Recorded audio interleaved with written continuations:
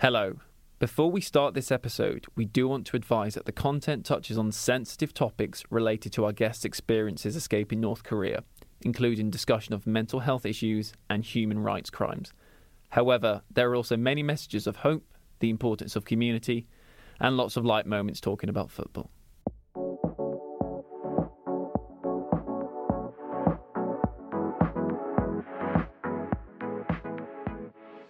Hello and welcome to another episode of Talking Salford, recorded here in Radio Studio A and our Media City campus.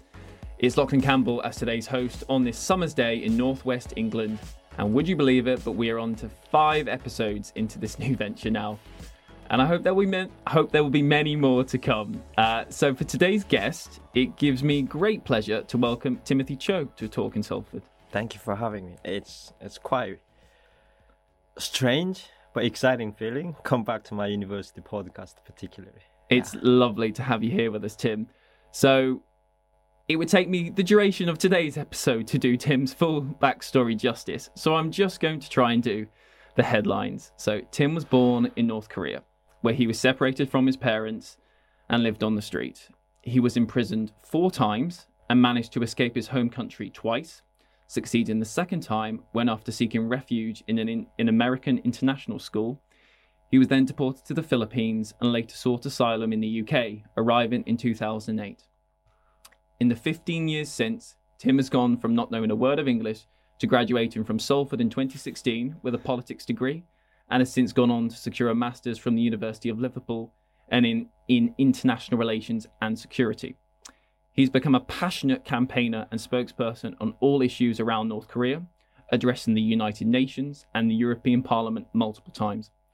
Tim works as an inquiry clerk for the All-Party Parliamentary Group on North Korea, has previously worked with Fiona Bruce, the MP for Congleton, and has stood as a candidate in the local elections the last 3 times, increasing his vote share each time. So Tim, I hope that was a fair summary for your introduction. I will also say that for someone that has experienced such a harrowing story, you are very upbeat and charming and really have a real sunny disposition to you to anyone that I think that comes into contact with you. Now, I know you speak about your ordeal in North Korea a lot, and that's very important. But I want to know, first of all, how have you dealt personally with your trauma, and how are you such an upbeat guy despite all of it? That's very kind of you putting so nicely about my introduction, and thank you. I am hoping this podcast is also listened to North Korean government, so they should know someone who they abandoned and now become someone speaking on this university podcast after his graduation proudly. Mm-hmm. But you mentioned about trauma, nightmares, and flashbacks. It's really important, and it's, of course, I come from very and shocking and persevering experience of it. But I do know we all have some perspective and some major amount of trauma, depression, these things. We all have our own stories. But my case, it's been challenging, I have to say. Yeah. And even when I was studying in Salford University, that's one of the things. And so I had to fight really, really hard because I didn't want put down myself while you focus on in the middle of the essays and exams you're preparing, and that trauma and nightmares come affect you that you couldn't move forward. So I literally have fought very, very hard. But at the same time, I do have my personal faith, which I'm a Christian. So we all have our own way to follow our faith or belief in part which help you. But after all, it is still your own personal effort and stand fight against it. I fought really, really hard about this. Even a few days ago, I had an interview about mental health issues. Yeah. And how did I fight? I always try not to go into that gray and dark area, because that experience, what I had gone through, it even pushed me into darkest corner. Even thought was going to try kill by myself at least a few times, but got out from there. When I feel I'm in that moment of feeling, then I take sports, run, and listen to music or watching encouraging dramas and films, particularly like personal stories, how that can encourage you. And well, honestly, I cried a lot so many times. Really. Yeah. And sometimes you're reading about prison camp stories or someone's torture stories or from war time, and it literally can take you going to bed for a few nights at least. Sometimes you don't even want to turn the light off because the dark comes to take away that feeling you have. And sometimes you watch someone's story whose childhood was left by their own parents. That can also reflect. But each reflection, it does links to what I have had gone through. It can take you down or depress you into dark and gray area. But I think once we discover who we are, particularly you in your heart, you discover yourself, your identity of you are being loved person, you are a valuable person. I think that was huge resources. And once you know that part of you are capable to do so, I have my faith in it. I could fight against it. I could get up from it. So the attitude of your mind is very important. And also look at the beyond hope all the time. When we look at English vocabularies, like a good, bad and good, darkness and light, and love and hatred. So you do not put yourself on the negative perspective, but look at the beyond side of hope side. Because we all in that circumstances, we have to push it through, get out. But it's for our own well-being and benefit. And particularly what I have personally experienced, hatred, anger, and forgiveness. And I can share with you one of my personal story. 5 years ago, my mother rang me when I was on a bus in Manchester. She was in hospital, and her doctor asked him this question on my mom's behalf because she couldn't talk. And that was one sentence: "Son, could you forgive me?" So after so many years, I don't have many memories of my mother particularly.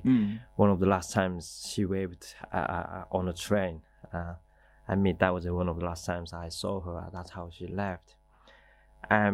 It was hard when you hold the darkness, hatred, something in your heart. And that was more adding a point of where it all together alongside trauma and nightmares. It pushed you really into that gray area you couldn't really get out. But I really fought hard to try to explore my heart out, to discover myself, who I am. If I didn't have that process, I couldn't finish my degree. Because the degree during 3 years in Sofia University, literally mentally and physically, I stayed more time in library than in my bedroom. But all the effort you could do that because I believed something that I could do it. I believed I could fight it. I believed I could get tough and stand against it. Probably it's been my journey whole of that process even until this moment. I think we'll come on to your time at Salford, and as you've alluded to there, the remarkable achievement that it was that you were able to do that degree and to come out and be such a worldwide speaker on political ideology. I think that's absolutely fascinating. But you've accomplished so much since you arrived in the UK 15 years ago. Can you take me back to those first few years, when you first arrived, how you managed to find your way? How did you get started in education in the first place? I did not speak any English when I first arrived in the UK, and I ended up in Bolton particularly. I still don't know why I ended up in Bolton. And Bolton's lovely though, isn't it? Yeah, it's a lovely town, obviously. I had to learn English. That was my first, all I was thinking that moment. I didn't know where and how to start. And of course, I registered at Bolton Community College. Then they said you have to wait the next few months until that next course starts. So I was walking on a street in Bolton, and I saw a church building there. And I went there, and I attended a service. It's because there were people, I wanted to be among the people and community. Okay. But the church building was also serving homeless people. every day, and I asked them, "Is there anything I can help you guys?" And they then asked me back, "Can you wash dishes?" And I said, "Yes, I can wash it." So from that moment, I went in washing dishes and coffee cups. And with that, alongside, I learned how to make tea and coffee. So I literally served homeless people with tea and coffee. But each tea and coffee I gave them, and in return, I asked them for an English word. Yeah. So literally, I learned from homeless people hundreds of English words. And it also gave kind of a feeling of proud on the opposite side of homeless people. We want to be recognized, every single of us, and we want to be loved. But when things we are such in circumstance, our existence no longer recognized, this is where you take it to turn into that great hopeless moment. And when these homeless people who taught me those English words, they were proud of themselves, and they also empowering the moment. Oh, we did something, we could do something. But my point of view, I was able to serve these homeless people. And of course, I come from a homeless background. That's why I more felt sympathy, spending time more with them. Yeah. But that was the beginning point of it. Well, I was empowering even from starting point. I could do something.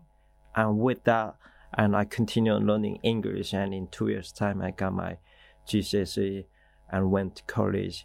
But I also never thought I was going to study politics. So that is a different story. This part comes. Yeah, we'll come on. We'll come on to why you decided to study politics. I think it feels like it's so touching that it's someone very much lived experience of homelessness, like speaking and working with the homelessness community to help build your own understanding of what the UK was about, of the language, of being able to feel more at home. How did you then get started in GCSEs? What was your route there? Like, did you have much support? What was your path? There were some of those English courses we call ESOL English courses were available for those refugee background students and or even others course, and I hope those are available. The college courses are available for those continuing for those people who come from difficult circumstances. That was a significant resource for me. Was able to start. The world school, when you go to college, and teachers were available where you learn it, and at the same time, it is still, I have to say, your personal effort is really, really important. Where your mentality want to do this, want to carry on. And I know there are many people who have arrived in the UK, and for many years they still can't speak English. But this is the important part. When you come to that country, you have to learn that language. If you can't, and also if you can, there are more available opportunities and where you can break down some of barriers, and which I have a personal experience with. And I pushed it very hard myself, was able to go to Bolton library and available books and learning English with news, particular because I'm a big fan of football, Manchester United fan. Sorry if anyone does support United. I am not going to tell this podcast what team I support because I don't want to prejudice. Well, it means I was happy to read football news. Yeah. So every day I collect a free newspaper from birth. And I cut out that only the news, football news. And I read it. Of course, I didn't understand, but I was able to catch out every single English vocabulary from there. So with homeless, football, Bolton, that's where I have started it. Perfect. No, I think it's absolutely fascinating. So once you decided to get a degree, you went to Manchester Metropolitan University, but you had a bit of a change of heart. Can you kind of talk to me about why you decided to cross over the River Irwell to come to Salford from Manchester? Well, I did not want to talk about anything from North Korea or Korea myself. And I even did not tell people I came from Korea. Oh, of course, that part, if someone came genuinely and interested in asking about some serious questions, where you born, why you are here, then I started to share it. But in general, I didn't want to talk about much that I was born in North Korea and how I escaped. The conversation bring out itself that night, I was going into trauma and nightmares. I have had hundreds of times of sleepwalk at night time. And sometimes I woke up, I didn't realize where I was. It was in a prison cell, China, North Korea, on the street. I did it hundreds of times. Eventually, when I walk out on the street, see English road sign, then I was, oh, this is England. I can go back to sleep. Oh, wow. This was really draining experience. Yeah. So I really didn't want to talk about anything about Korea. Didn't even want to think about it because I hated it a lot. But if you ask me now, I love to talk about it. When I'm standing on the stage to talk about persecution, human rights violations in North Korea countries, I feel like I'm dancing on the stage. I don't know why. It's just a passion for you, isn't it? It's a way of channeling that trauma into positivity and passion. Absolutely. And also I have seen what was human rights crimes means: abused, imprisoned, tortured, executed, and women and sold into human trafficking. And that abusement I saw in front of my eyes. Probably that first moment arriving in this country, I didn't want to talk about it. Yeah, no, I can absolutely understand that. But when I was learning GCSE and now into learning chemistry, biology, physics in my A level, wanted to become a dentist. It could be a good job, earning a decent money if you become a dentist. But during my first year, one time I was sitting in my classroom with hundreds of students and listening to. And that moment, the picture of it, oh, if I was in North Korea, could I have this opportunity? And that picture, and also then what now? Then why am I having this opportunity today? So that perspective was triggering me. Yeah. I want to learn more. Then why these 25 million still don't know who they are? They can't even talk about, and they are in this prison country and locked in the cage, and can't express who they are, find out who they can love or care about even. And that identity and perspective was significantly triggering my mind that moment and was pushing me. Timothy, are you doing right course right now? Are you studying right path that you want to really learn about? Yeah. So I struggled, and I stopped my study and got a job. And within 6 months, I was thinking about very seriously, and the topic I saw through my own research, it was politics. Yeah. I didn't know anything about it, to be honest. I only thought in North Korea, only Kim family was the group of people could do politics.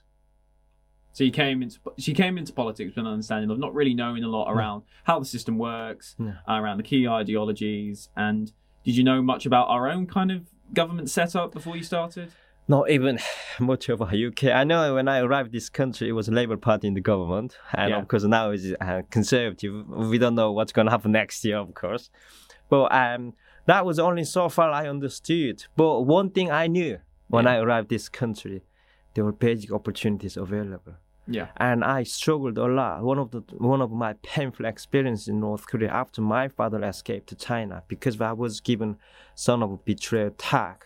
Once you have a traitor son's tag, you belong to enemy class. About 30% of the population in North Korea belong to the enemy class, where you get discriminated against everything, which you could compare with the apartheid systems in South Africa. So I couldn't attend school from age 10.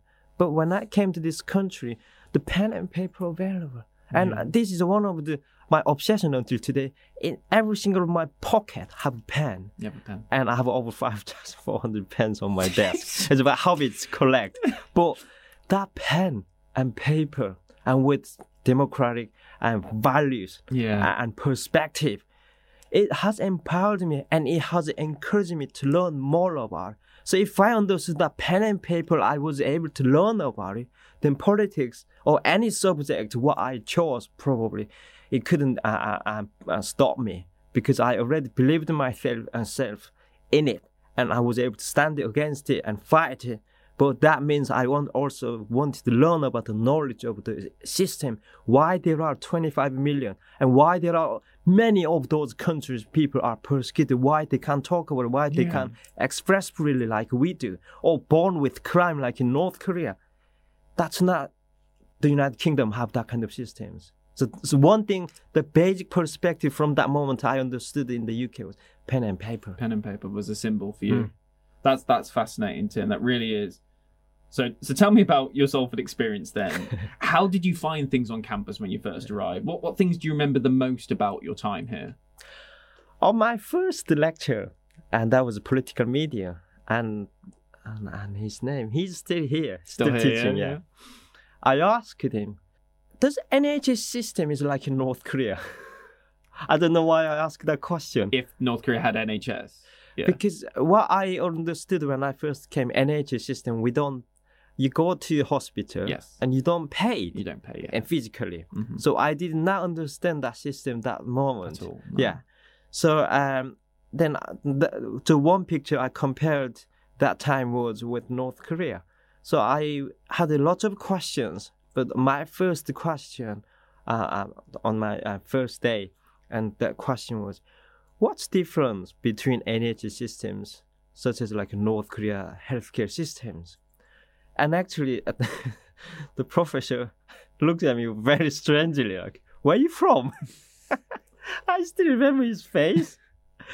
And I met him a few months ago. And we share a lot of things today, but we understand. But from that moment, and what he explained to me, the answer was not enough for me. So then I needed to dig deeper into why. I went to the library and grabbed a book, and it was hard to understand for me because I had to learn most of those political vocabularies with the dictionary next to me, and I started reading. Yeah, it's completely different because we contribute tax systems. That's how then the hospital NHS runs. But North Korean healthcare systems, of course, what they call free healthcare systems, but they don't even have medications when you go to hospitals today. You can get prescription from doctor, but with that prescription, you have to go to black market to find medicines. You have to buy it, but it's expensive if you smuggle the medicines from outside. Then if you don't have it, what do? You use herb treatment system like in some of Asian countries, poor countries. Yeah. But if you use the herb treatment, it gets side effects.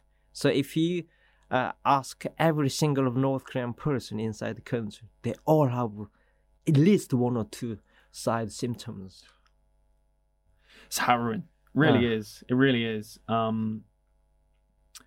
So, and when it came to understanding politics in the UK and reading those books, I mean, those books are not easy to read for any person, really. So how did you find having to put yourself through reading all of those key textbooks to try and understand the way politics in the West works? I literally almost completely memorized one whole book. Memorized the entire book? The entire book. Front to back. Day and night, I used the dictionary and write, and repeatedly was writing on the papers and reading it, listening to it. I think it's one whole textbook, I memorized it, and from the next book I was able to understand. So I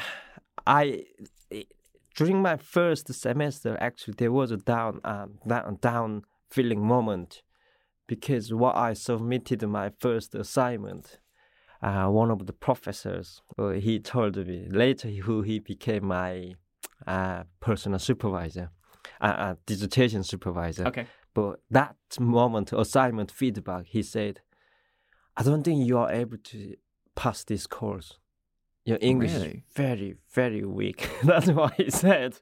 Wait, was this in your first or your third year? Sorry, it was on my first year. First semester. He became your dissertation supervisor. Yeah, later. My final year, he became dissertation supervisor. But during my with my final assignment on my first semester, yeah, and he gave me that feedback. and I actually cried until 4 a.m. I mean, that. yeah. And then Did you use it to motivate you though? he actually literally triggered me. He actually motivated me. Yeah. I have to say, if I didn't get that note, there are two ways you can choose. I'd give up, just find a job somewhere without much using English languages, where you can do coffee shop, some kind of jobs you can do cleaning. That's fine. But there are two ways you could choose: whether you fight against it, challenge it, or you give up on it. And after 4 a.m., I determined, no, I'm gonna challenge it. Yeah. Let's see whether this book is going to win or I'm going to win against it. So from that night, from next day, I was in the library literally every day. So my favorite campus, if you're asking around the Seoul University, library. It's the library. And I want to actually, through this opportunity, I want to encourage our university chancellor, please invest more into our library and make some bigger and new building. Library is very important. That book's wakening us up. Well, libraries clearly were such an important thing for you once you arrived in the UK. Yeah, all the books that you could read through, understanding the language, getting you to where you are today. It's been, as you say, a valuable resource for you. And one thing I can also tell, and all our Seoul alumni and supporters, in North Korea, you are not able to find those textbooks. Information blockade. Yeah. You are not able to find that anything from outside the revolutionary or international events books. Even communist Marxism book is banned in North Korea. That country is established upon them and Marxist ideology. Because of that influence, they might stand against the ruling regime currently. I see. So now that you've become quite a prominent public speaker on North Korea, can you tell me how you got started in this route? Because it happened shortly after you graduated, from what I understand. And I mean, I think you've talked a little bit about it, but what was your key motivation to become a public speaker? I've never thought I would become a public speaker.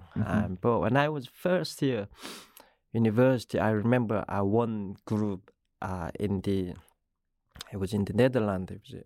They asked me to share my experience, how I escaped from that country. Yeah.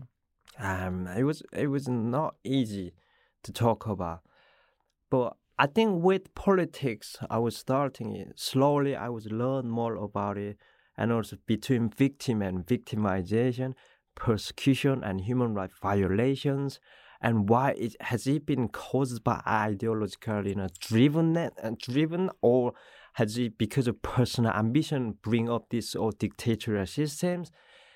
It has so much passionate in my heart, and particularly since taking into this political course.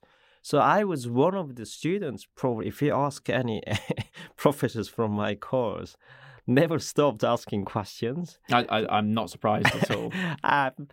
So, and with that passionate, of course, when I got this invitation from university groups and human rights groups or religious groups, I did not hesitate to come to and share about it. But one thing it also has motivated later, what I shared about the causeness of our heart, that influence, encourage you to do good cause work, kind of reaction it make it, and dominant reactions, and it made me feel like, wow, this is how we can make a better community, society, and world. So it has encouraged me. So one time, two time, a third time, you sharing it, and now they'll talk about it, and then it leads to even one person thinking about, I'm gonna study that way. Or I'm going to help refugee people who are in that circumstance. Or I'm going to help out those groups who are working on advocacy areas, like human rights violations, Amnesty International, or Open Doors, any names of it. So in that way, of course, we all have different gifts. But with that different gift in our heart, we take that good cause apart. So we need more of these kind of people who share the stories. And that stories encourage you and me and others, and to stand and hold our hand together, because we all want to be good society and good people, good world, not want to see the evil. And when our former Prime Minister Liz Truss came to an event, and what she said, one thing I really agreed strongly with her when she was foreign secretary. She said that we Western countries allowed Putin come to all the way to Ukraine. And we cannot allow that Putin cross over the Ukraine border and push forward. Yeah. If we have, I agree with her. We did allow it because our silence in act or maybe sleeping mode have allowed to come to this way, that values of dictatorial values of darkness, oppression, and crimes against humanity. And that's the same way when we look at it about human rights, religious persecution around the world. 360 million people simply because of their religious faith. Yeah. That certainly is not right. I love your passion for this. I really do. And I think it's such an admirable thing to do with your life. And the betterment that you've made for yourself really is inspiring, Tim. So you speak to the United Nations, the European Parliament. You've engaged with members of Parliament in the UK. So how do you cope in these kind of pressurized situations when you're on a stage and you're addressing so many people, so many prominent people from around the world? How do you keep calm? How do you keep yourself in the moment of just having that clarity in your voice? Because I think many people would really struggle in that scenario. Yeah. Well, so it is. We all, what I understand so far, I'm not in such a position what we call power hold. Some people we think they got more power. Certainly they have public powers because we vote for them and they're elected into certain positions. But we all also speak of the language of humanity and heart and love. And our work is that we don't want, I hope those who are in those positions, I am very hoping, hope they hold that heart of commitment in their heart while they are in that position, who they work for, who they speak for on behalf. Mm-hmm. This is really important because we stand for those who cannot speak. Some of those, or who we stand for those if they don't know their values, we encourage them to understand the person of their values in their heart and family and love. But when we look at around the world, we live on the same planet, but such things and such tragedies and inhumanity and atrocities are going on. Mm-hmm. And when I look at that part where I was, and each imprisonment when I was there, I had no hope. But when I got out from my fourth imprisonment, and when I was given that diplomatic passport, because from international communities stood together, did they know about who Timothy was? No, they didn't. Did they know the 8 women in my group and who they were? No. But one thing they believed, they stood together for rescuers because they knew we were going to be killed. Not because we did something wrong, but we simply wanted a life of freedom and the values of humanity we wanted to have. But that was denied because of the ideology, personal ambitions were holding this country into totalitarian dictatorship. But that moment I saw the community was standing together. Mm-hmm. And that was the first time I felt I had that feeling someone is recognizing me, someone loves me. Someone stand for me. Someone speak on my behalf.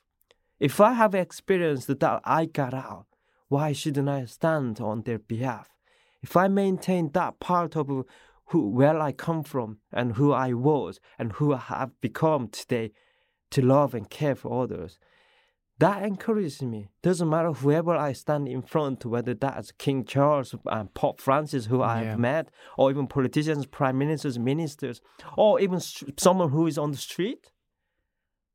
We all have the same value of humanity, love, and care for others. If we all have that commitment, I think this world, the same planet we live on, I think we could have a far better world today. Tim, you've caught me there. You really have.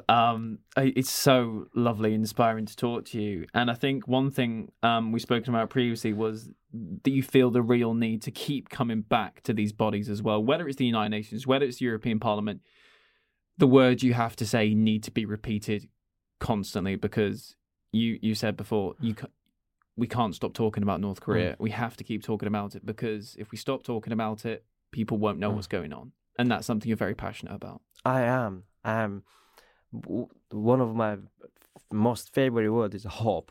Of course, hope is something we cannot grab it, but we can feel it, we can imagine it. It gives you confidence, and also it gives history background as well. That's what I have learned, and I have realized, and I have extended my knowledge.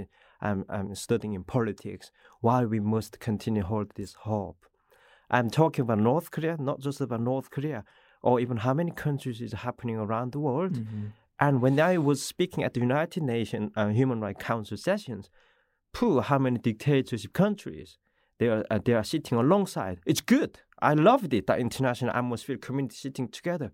But then how far we are talking about protect our own people. Some of those countries and leaders, they do not have take the same responsibility to protect its own people. Mm-hmm. And they put them in prison, execute them, and enforce the disappearance, because they talk about something and meant to freely able to express their thoughts and views and wants to go to a church or their faith, wherever it is. And if any category of this is denied, it means there is no freedom in that country. Mm-hmm. We have to be careful. I love history. I'm a big fan of history, because history tells us, clearly gives the evidence of everything is not for granted. Things are never get granted. And this is why hope, the word itself, and keep repeating it, talk about it, and visioning it. And we have even, and that's what scholars and lecturers who are continuing to write about what feature of it, because they see the hope. And in that hope, we think about our future generation as well. Mm-hmm. And North Korea, if we don't talk about it today, the hope will be fading and disappear. Yeah. And how many years I've been escaping from this country? I know you can escape, you cannot hide. Then what do? You have to stand against it. You have to speak against it, and you have to speak on the behalf of those who cannot speak. And that's hope. We still talk about even Holocaust. After 70 years, the Holocaust, what happened. Yeah. We still have Jewish Auschwitz in Poland. Why? Because we don't want to repeat that. Yeah. Never again. But in some part, we still repeat in some process of atrocities and crimes against humanity, and even 110 million refugees around the world. What's going on? If we can raise so many questions at the moment. But if we have that word hope, and we couldn't have this podcast today. You're very right. And you're a father of two, Tim. You have a very settled family life in Denton, here in Greater Manchester. So my last question before we hit the recommendations is, after all you've been through, after all you've experienced, do you feel optimistic about the future? Well, if we look at it physically at the moment, not very optimistic. But if we all collect our views and why we must think of a better way than thinking about dark and something and be opposite optimistic, that's never gonna help us. Mm. But I'm always thinking about if every one of us brings this our gift, and media, speakers, technology, economy, instead of someone who used that bad intention to creating this bad way, ruling their people, but that gift used in a good way. Because that's why we have a good fight exist. So I am very optimistic, and I do believe in my time or in our time, North Korea and North Korean people should have the freedom that, like in Salford, or Salford University students can express and debate about it. Yeah. And that's why I'm hoping North Korean elites are listening to this podcast, and they should know who they are served. After all, that's not the right way. History will remember it, who take the right path. Thank you for that, Tim. Now, we're going to talk about your recommendations from your time here in Salford, and reflect a little bit on it. So, Now, you graduated in 2016, if I remember rightly. So back then, I think I actually know the answer to this question based on the interview we've just done. But where was your special place on campus? Where did you go that was a place to read, to study, to relax? I mean, I think I know the answer already. 2 places. Oh, okay. First, A is, of course, the library. That's my favorite.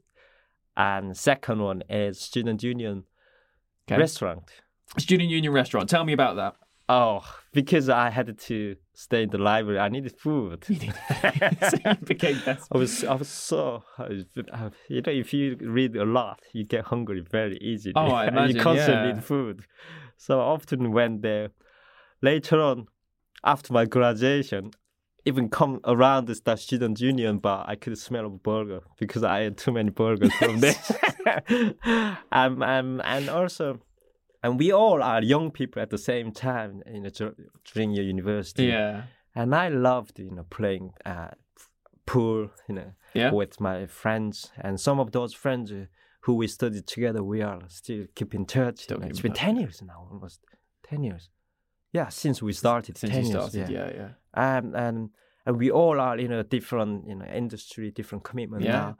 But we are very good friends, maintain it. And I can't believe sometimes I have to pinch myself if it's not in a dream. I have friends from UK for 10 years, one of the best friends in my life. But I still can't see my friends from North Korea. I don't even know whether they are still alive. Yeah. Yeah. That must be really hard.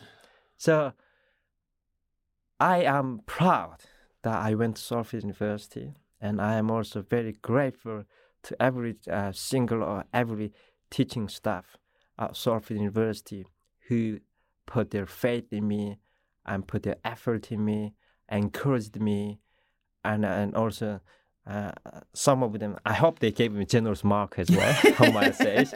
But I want them continue put their energy and effort into that area, investment, bringing future activists, future social workers, and the one generation who continue to lead Salford, Manchester, and UK and the world.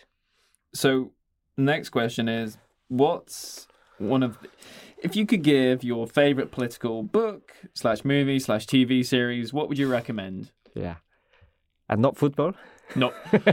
I suppose this is a form of media, I suppose, yeah. Yeah. Well, I liked this book, which I kept on this so long, Political Theology. It was written by Andrew Haywood. Okay. I think if anyone studied politics, they know what this book is. It's so much, gives a broad perspectives, understanding of political ideologies. And if you ask me about film, and it's James Bond film. James Bond. I'm a big fan of James Bond. Yeah, and I don't know who's going to be new next. Go on then. Actually, that's a great question then. So, who do you want to replace Daniel Craig? Wow.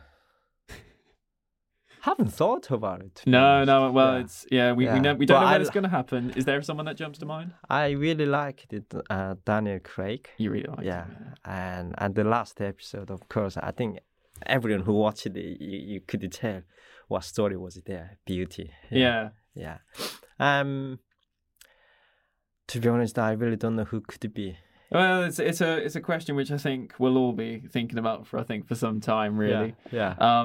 So I guess this is a last question, but I think I'm really looking forward to your answer here. So for fellow international students that are coming to Salford and Manchester, what would be your best bit of advice for acclimatising to the city in the area? Well, Manchester has been changing a lot, I have to say. And it's quite exciting, vibrant city now. And compared to when I first arrived here, it was nothing, to be honest. I mean, it's too hard to say nothing, but not like today. It's getting more. I think what you're trying to say is it's becoming definitely more vibrant. There's more of a hustle to it. There's a lot more people coming in. There's a lot more jobs, energy, buildings going up left, right, and centre. More options, skylines changing, and warmer atmosphere. Yeah, and also between those universities, we now have international society available. Yeah, because it's Manchester. We also have to tell those students it's raining a lot. So those students who come from sunny weather, they get depression. So we have to encourage them, let them not be by themselves. It can be depressed. Yeah. So let them come to meet with other friends. And universities provide broad opportunities of such as joining societies, like football societies, or also political groups or religious groups. It's up to them what they want to choose. Yeah. So that come to bring friendship. It can be life friends.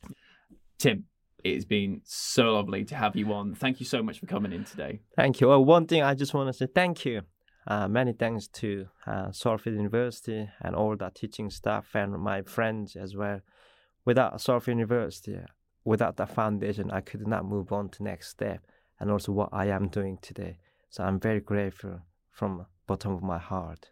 Oh, well, what a lovely, lovely way to end on it. So that brings an end to today's episode.